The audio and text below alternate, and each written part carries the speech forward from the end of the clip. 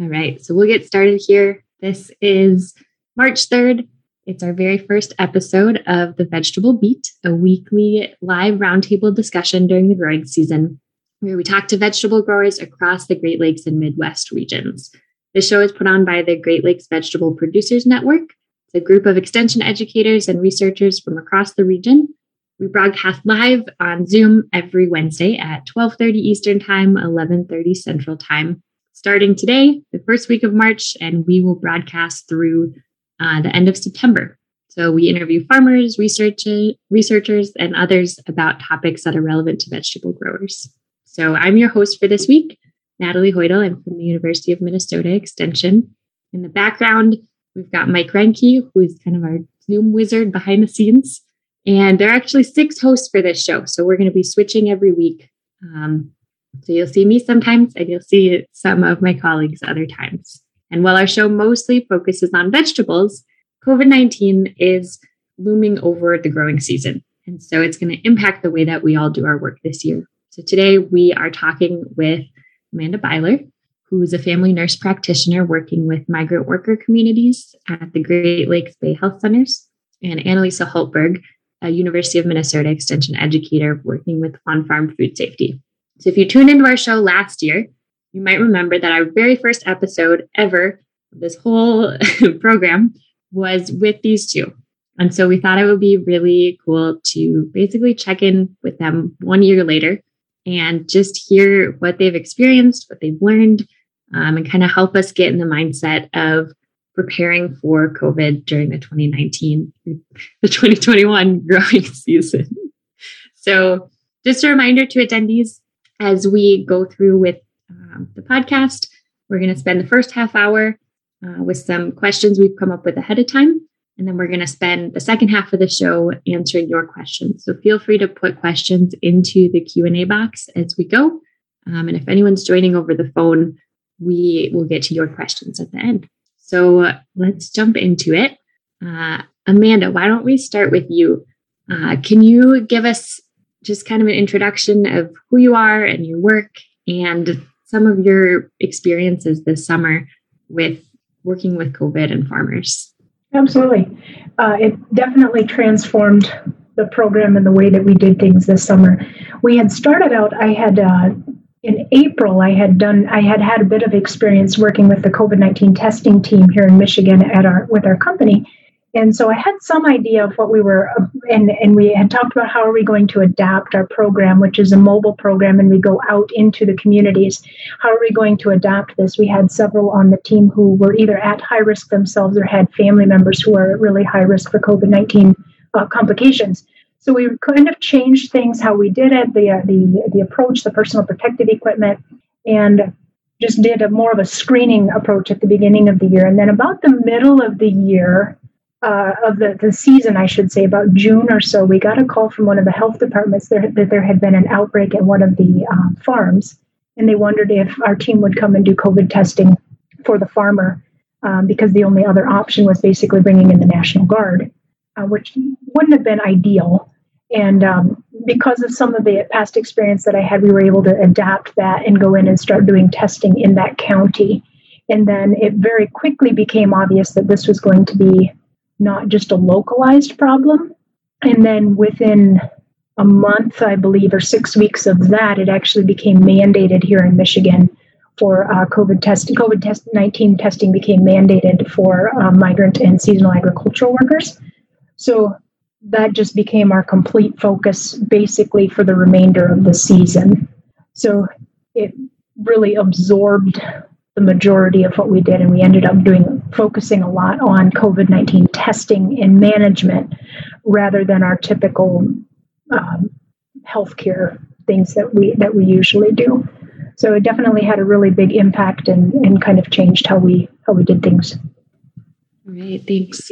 And actually, can you give just kind of a really brief overview of like who you're working with and absolutely, kind of what absolutely. it looks like normally?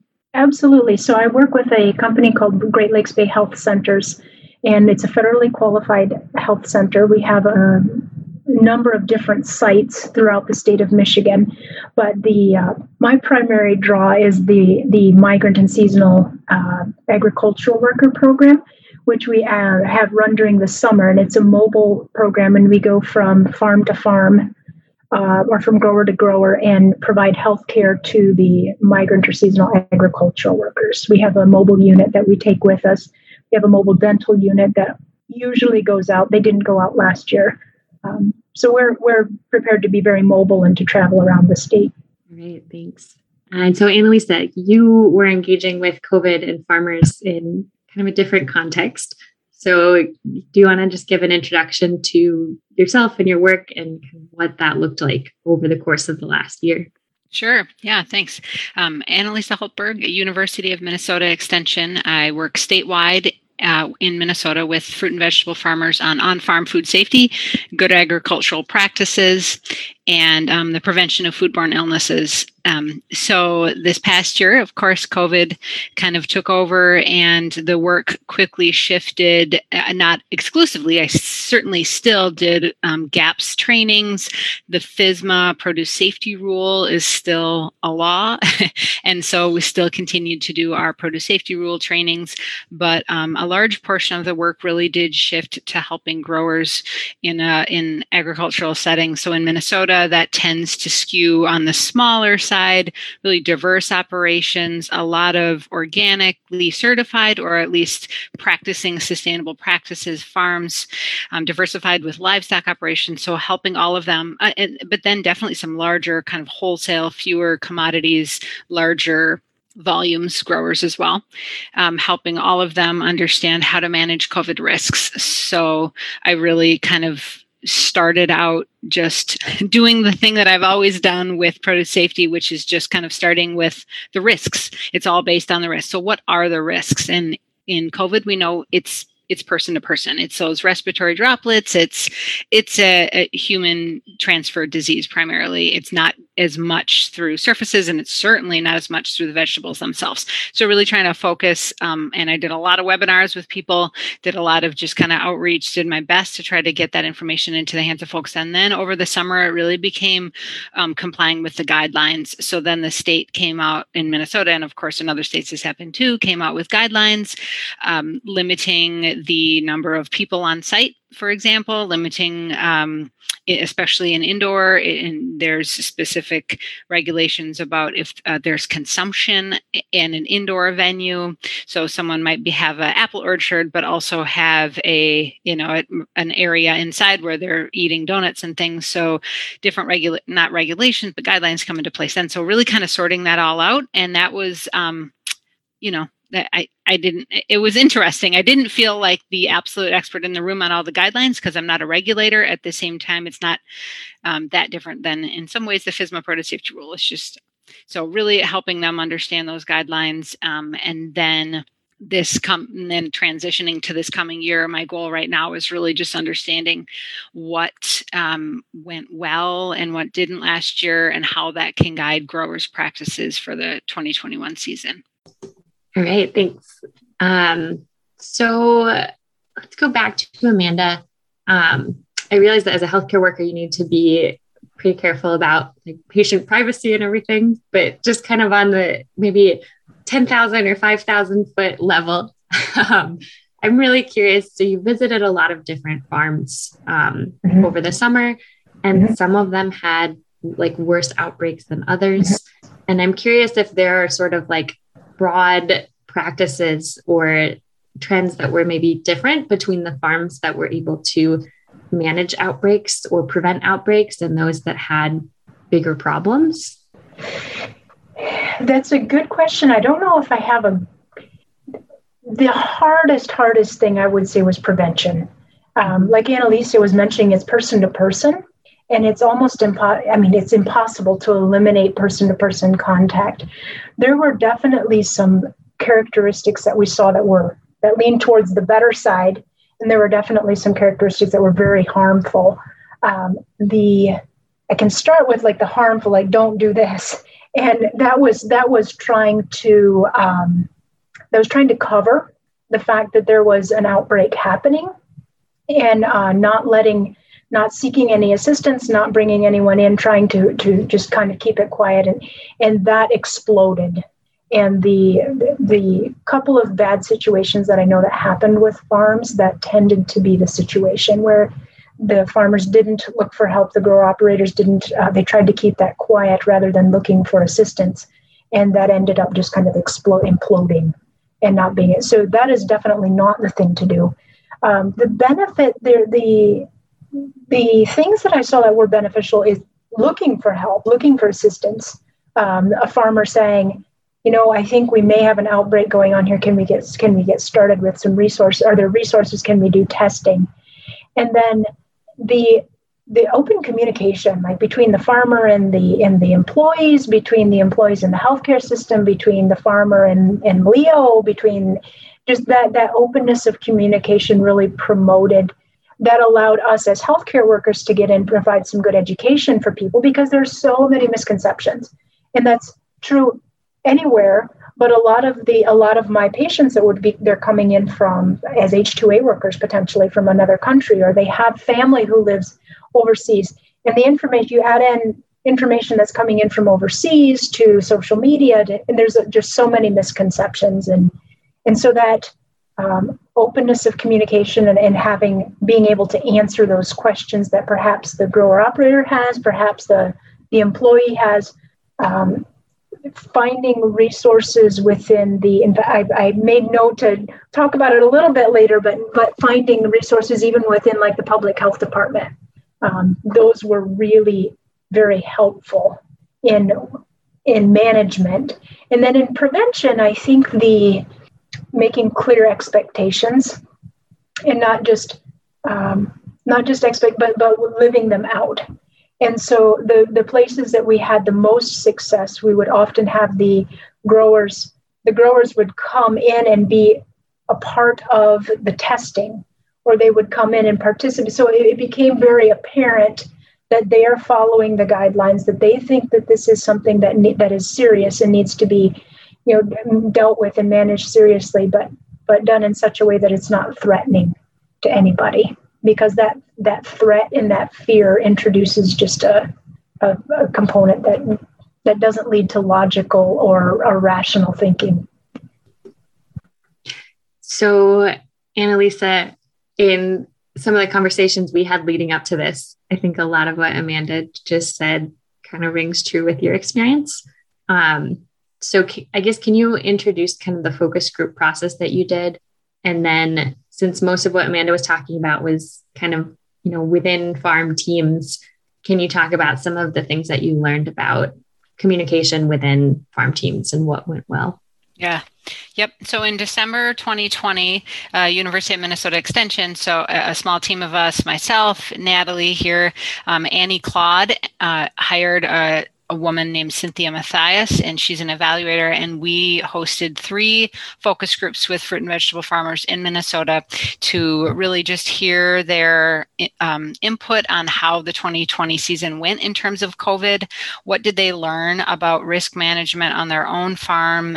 What tools did they use? Did they use the template that we developed? Do they want other templates? Do they want webinars? And then what else can we learn about other kind of risk management in terms of food safety, worker health? I mean, the things that the kind of tools and strategies folks are learning and using in COVID have kind of a lot of similarities for other kind of risk management on the farm. So we just had these hour-and-a-half long discussions. There was 23 people total, and then they filled out surveys. And we learned a lot. It was super interesting. People were really open. So in terms of crew management, some of the people, most people had at least some employees and crews. Some people then had customers. But so we definitely talked a lot about kind of your crew management, your employees, your workers, and that includes volunteers as well. Basically anybody who's working for you, being paid or not, it might just be family, but communication came up over and over. So as you're hiring, and this is hiring season right now, have a really honest discussion about what your COVID protocols are. And first of all, have a COVID preparedness plan.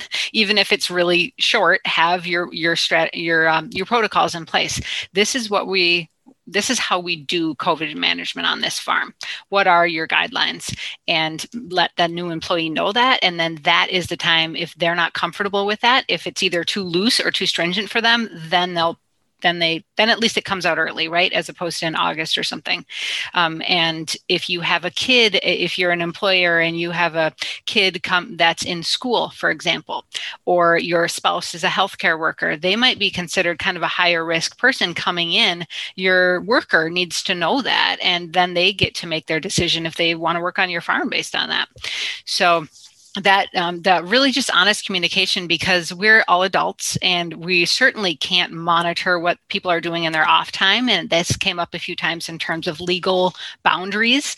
We literally cannot legally, I understand, tell people what to do when they're not working for us. And you can't say you can't go visit your grandma on an airplane. And if someone does go visit their grandma on an airplane, I don't think that you can say now you have to stay home for 2 weeks and do that unpaid. Farm Commons, the organization, has a lot of more legal guidance on that. But that came up as kind of a tension there. But in general, it all becomes kind of moot if you have really open communication, because then there's no lying or anything about that. So the other thing is just really increasing that buy-in, like Amanda said. So having an employee to help develop the protocols, and this is for food safety and really anything, whatever those protocols are, having someone give their feedback as to what they should be from the beginning is always going to lead to more success, as opposed to just here's our rules and you have to follow them. And then the whys, really focusing on this is our farm. We believe in producing healthy food, and part of that is us being healthy. If someone was to get sick on the farm, it could make us all have to stop working for a long time, which would not be good for the farm's finances and therefore your paycheck. So like, we're all in this together, I think really resonated. And some people even said having like those one-on-one meetings so people are really comfortable, because issues will arise. You will have protocols, someone won't follow them, someone will be frustrated by them, stuff comes up, right? So like have one-on-one meetings as possible during the summer to just say, how's it going? How do you feel about our protocols for cleaning and sanitizing, for social distancing in the field, for mask wearing? Are they spot on, or do they need to be changed? Amanda, you're nodding a lot. I wonder if there's anything you want to respond to or follow up with. Okay. I agree. I'm curious. So, Amanda, you tend to be working with much larger farms, and I know you're not necessarily involved in the day-to-day conversations or management, but I am kind of curious, and this could be for either of you. I think it's really easy when you have a crew of 5 people to really kind of involve everyone in the process and have regular check-ins. And so I'm curious, just if you don't have a response, that's fine. But if you do have thoughts about when you're managing a much larger crew, if there are any practices that you saw that kind of fostered that same good communication, but just with a lot more people. I think finding your leaders, and sometimes that's very apparent. Like there's a crew leader, and if your crew leader is on board and you're on the same page with your crew leader, then there can be that communication can kind of trickle down. There's not always a crew leader. So sometimes it's finding who is the natural leader. Somebody always emerges as having influence. And exactly like Annalisa was saying, making sure that you're influencing both in concordant directions. Because when you have different ideas, then you just come into a lot of friction, and it can become, in a situation like this, it can become legal, and it has big consequences. There are a few things that have been big takeaways for me from the whole pandemic, and one of them is the power of an individual's decision. This is a person-to-person transfer. That means there's an individual that is making a decision that is either good or bad. And so it's important to make sure that we're all influencing kind of in the same direction. And if not, that becomes very frustrating, and it's easy for it to become finger pointing and blaming, and then it's threatening, and then there goes your communication. Yeah, really good points. Thank you. So Annalisa, I'll come back to you. So that was kind of about crew dynamics, but you also talked a lot with farmers about interacting with customers and the public. And then you have whole new sets of dynamics. So I'm curious what you learned from the folks who participated in focus groups about kind of best practices, things that they learned throughout the season? Yeah. So a number of the participants in our focus groups were pick your own orchards, berry farms, and also those that sell at farmers markets, sometimes a number of farmers markets. So in that, or CSA farms that have on-site pickup of the CSA shares, or drop sites for their CSA. So all of those are times when you are interacting with the public on farm stores. So again, the communication was really important. I will say that some of them, it was this silver lining, so to speak, of really banner years for pick your own orchards. People did a lot of business because the public was just hungry to get out, right? Indoor venues were closed, and it's this idea that, well, it's an apple orchard. It's outside. It's spread out over 300 acres. It's probably safe. But maybe people didn't think through, well, if there's 400 people there, there's going to be long lines for the bathroom. There's still going to be these kind of bottlenecks where there's a lot of people, and that represents real risk.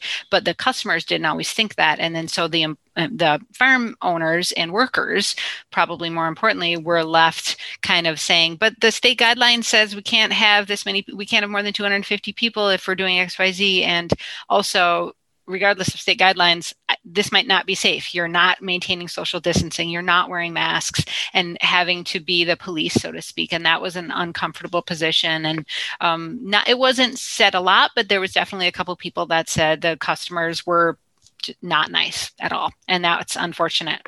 There was quite a few people who said the customers were nice, though. And they really did appreciate that the farms were following the guidelines. Some of the farms that tended to come to this focus groups probably were the ones following the guidelines, of course. So they were saying a little bit of frustration of, let's all follow the guidelines. It will be easier if we all follow the guidelines. Then the customers will always know what to expect. But in that vein, communication. So letting the customers know ahead of time via social media, via website, via signs. I know that people don't always read those things, but it's the best we have in some way to let them know, when you come to our farm, here are the expectations. Someone said they even had like a screen where the customers had to click through to accept before they could come on site.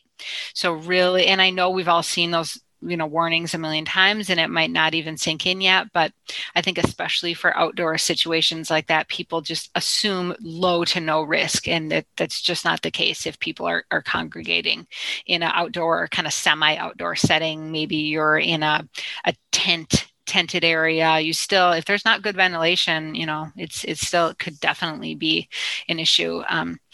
So still, they were really good about wearing masks. People said, 80% of farms reported having people wear masks when they came onto the farm. And they said, except for those few exceptions, people were pretty good about that. And then there was kind of the physical engineering of space, like putting the lines on the floor by the checkout at farmers markets. People really are accepting 2 tables now. So there's a table in front of the table with the produce. So that prevents people from getting too close to you. Money became a thing. So people really trying to move to a square reader where they're really not even touching their card. They're just holding out the square reader. The card goes in and out. There's no cash exchange. If they do have cash, people really were moving to having someone be designated for that cash, to be that cash person. So that's probably always a good idea, just because cash is pretty dirty, regardless of COVID. Again, the primary transmission route for COVID is not surfaces, but it probably is a really good idea, especially on those busy days when there's a lot of cash flow, and having someone kind of designated to do cash when possible. Someone else handles the produce. So those are some of the things that we heard about. All right. So in these last couple minutes here, I want to shift and talk about vaccines. So a lot of people are starting to get vaccinated, but definitely not everybody yet. And so I wanted to ask you both, just if you have any insight about when farmers can expect to get access to vaccines. It's different in every state, but I think more importantly, like even as folks are getting vaccinated, what kind of safety precautions do we still have to have in mind? And how do we move forward as more and more people get vaccinated? And maybe Amanda, do you want to start? I could, yeah, I'll be glad to start. I'll be glad to start. Yeah. It does vary state to state. Here in Michigan, the last few weeks, agricultural workers were bumped up in priority. And so as of March 1st, they're actually within the priority guidelines now for receiving the vaccine. The issue is availability. But definitely in our state, farm workers are at the place that they're considered, they're in the, they can sign up and could get a vaccination. So I think there are some important things to understand about the vaccine that make it a little bit easier to understand why we can't just go back to normal. One of them is that when you look at the details, so we hear the like 95%, it's 95% effective. That's actually the effectivity, the efficacy for preventing severe COVID-19. It is not necessarily the efficacy for preventing a COVID infection. It just prevents. So in just kind of a blunt summary, it keeps you out of the hospital, it keeps you out of the morgue. So it's kind of the way of keep from getting the really bad disease, but there seems to still be some amount of infection available. And as long as you're around other people who are not vaccinated, that we continue to worry about the spread. That spread continues to be there. And that's part of the talk about herd immunity, right? The more people that become vaccinated, then hopefully we'll be able to see a decrease and not have to be concerned quite. So that's the reason for continuing to do the distancing, continuing to wear our masks and all of that is because just because you've had a vaccination and you yourself can't get sick, we're still not certain what are the chances of you passing it on to somebody else. So I understand. I've heard some groaning and frustration with like you get vaccinated and we still have to do this, but it's a process. I mean, it's a worldwide pandemic that's turned everything upside down, and we didn't get here overnight, and we certainly won't get out of it overnight. I have been vaccinated.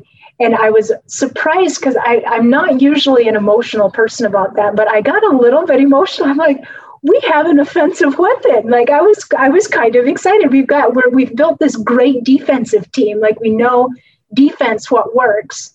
But I was just really, it was really an exciting thing to me. Like, hey, we've got something that we can fight back a little bit. So definitely it's, and the other thing, we've heard a lot about how new it is and there's concern about side effects. And I've become more and more, but at this point, we're at millions of people who have been vaccinated, and there have been millions of second doses, and it seems to be safe. I did not feel well after my second vaccine. I was under the weather for a couple of days. It was worth every minute. I would take a bit of tummy upset and a headache for a couple of days. It was definitely worth it. All right. Thanks for sharing that. And maybe Annalisa, do you want to follow up? I think we've had some good conversations about kind of how our mindset shifts as maybe vaccines come into the picture, and just how we need to continue to kind of have like a community mindset, I guess. Yes. Yeah, exactly. I mean, a pandemic fatigue is real. It's happening. I think we're seeing it in all sectors. Restaurants are filling up, sporting events are starting up again. And I am, generally pretty certain that this is also going to play out in agricultural settings. Employees might be less likely to say okay to wearing masks in the packing shed when you're packing CSA boxes. They might say, you know what, why can't we fit 3 people in the cab of this truck riding back from the field? And one of us was vaccinated because of some reason. Maybe that person was able to get vaccines already. Or, you know what, the worst is over. And I think Amanda has said it so clearly that it's really not. And we have to stay vigilant until we reach that herd immunity. And I know that that's not always what people want to hear, but if you kind of frame it in this, this is like population level stuff. We're not talking about the individual. You might have a vaccine, but that doesn't prevent you from getting it and spreading it to me. And that you have to think about your colleague here. It's bigger than you. And think about the customers we serve. It's a worker health, just kind of like larger community health. thought. So, I mean, that would be a suggestion if employees start to push back and customers. So customers, I think if they start to push back, which if they did last year, I believe they definitely will this year. I think part of our jobs as educators is to really give really short, but science-based and factual, like almost comebacks or reasons. You know what? We're still wearing masks because even if you're vaccinated, you can still transmit the virus. Or my grandma's picking apples today too, so we really have to make sure we're all safe. You know, those kind of things, and really just kind of keep on hammering it out there that we can't let up. You know, Dr. Fauci has said it'll be through 2022 that we're wearing masks. So that is the reality. And I maybe in localized settings, we might get to herd immunity earlier, but I'm not counting on it. So I think I'll continue to just really help growers kind of have proactive plans to deal with employees and customers if they start to have those kind of sentiments of, oh, I'm so tired of this.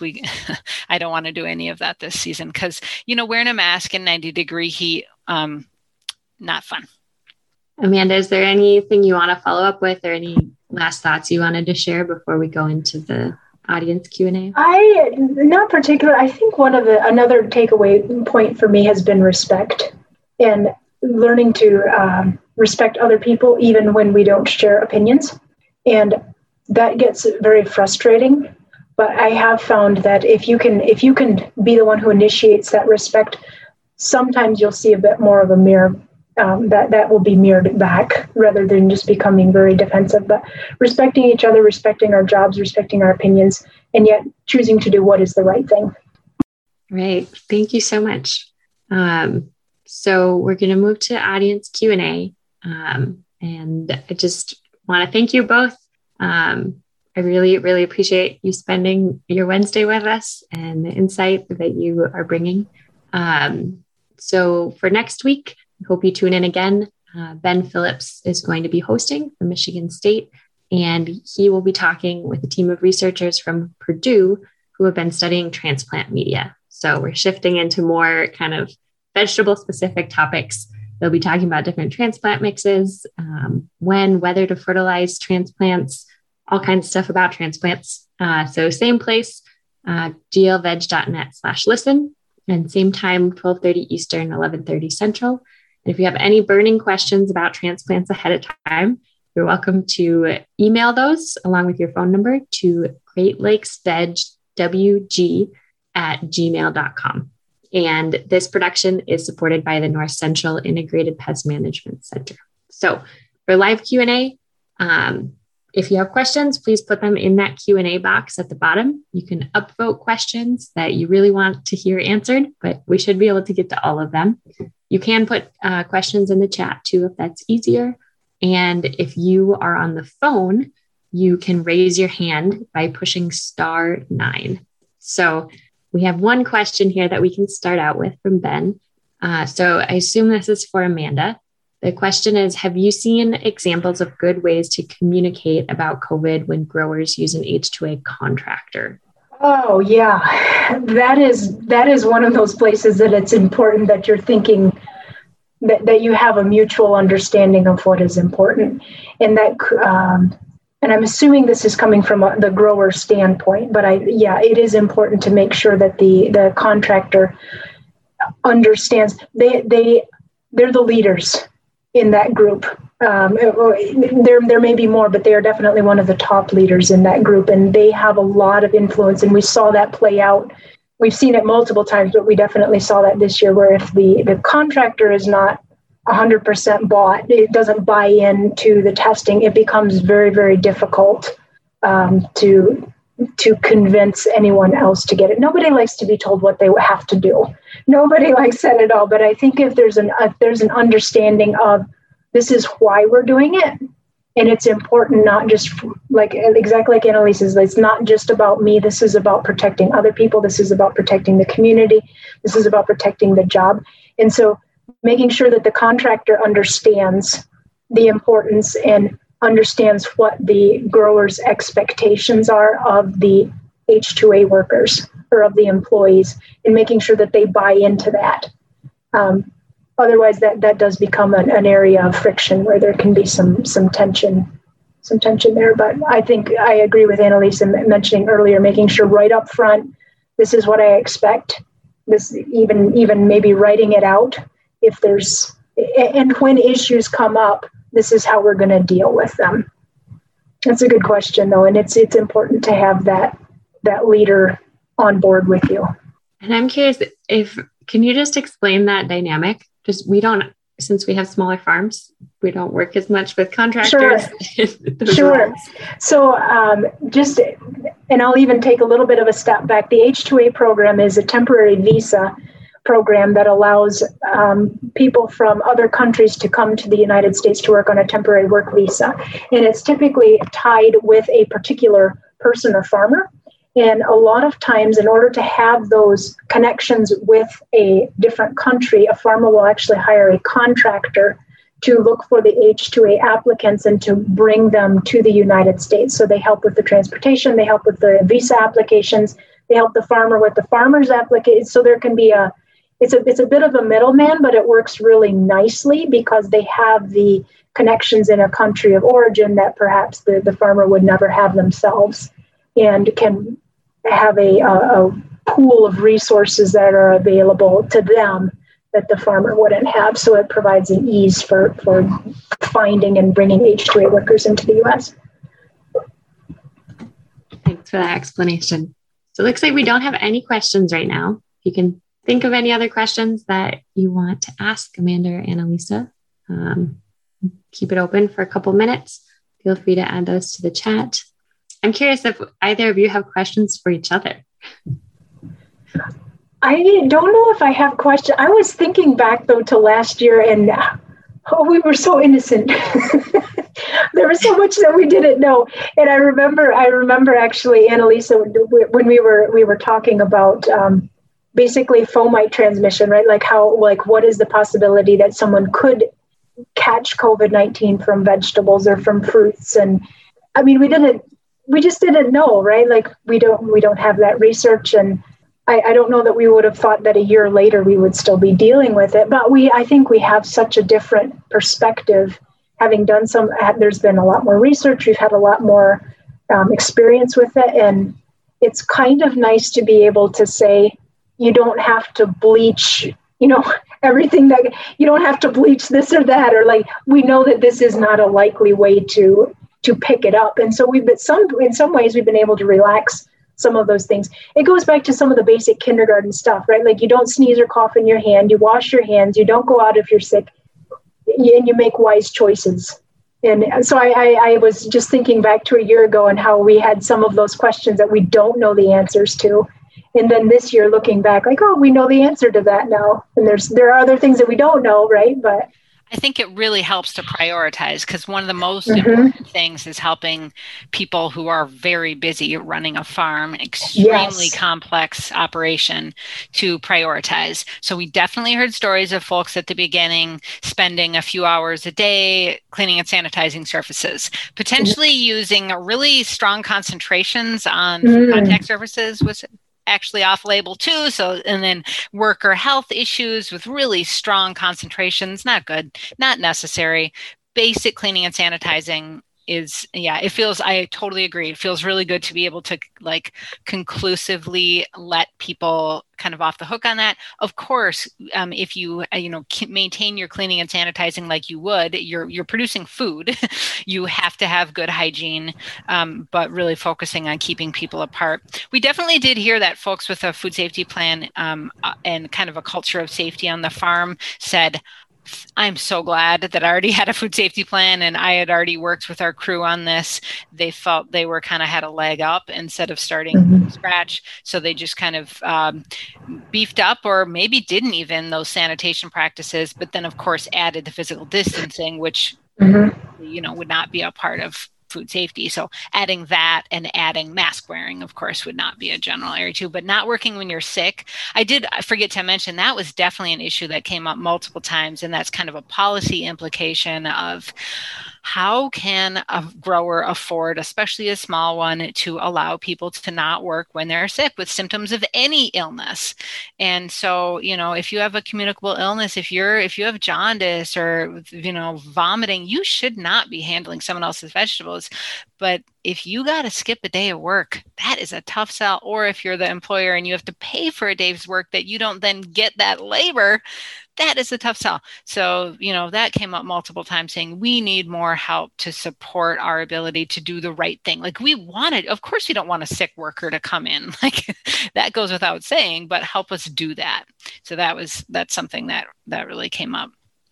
I definitely agree with that. That was consistently an issue. And that became, in talking about communication, like communicating your needs with everybody, because a lot of times there are resources that you may not immediately know the answer to, but when we involve DHS or when we involve Leo, then suddenly there was some compensation that would be available for a sick worker, or there was compensation that would be available for a farmer. But if we don't know that that's needed, or if DHS doesn't know that that's needed, then that doesn't ever get communicated.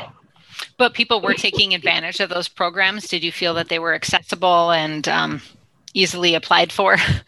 So no, just really honestly, when I talk about communication, I'm not just picking on growers and employees. This is a system-wide issue. Like healthcare in general, we have difficulty communicating.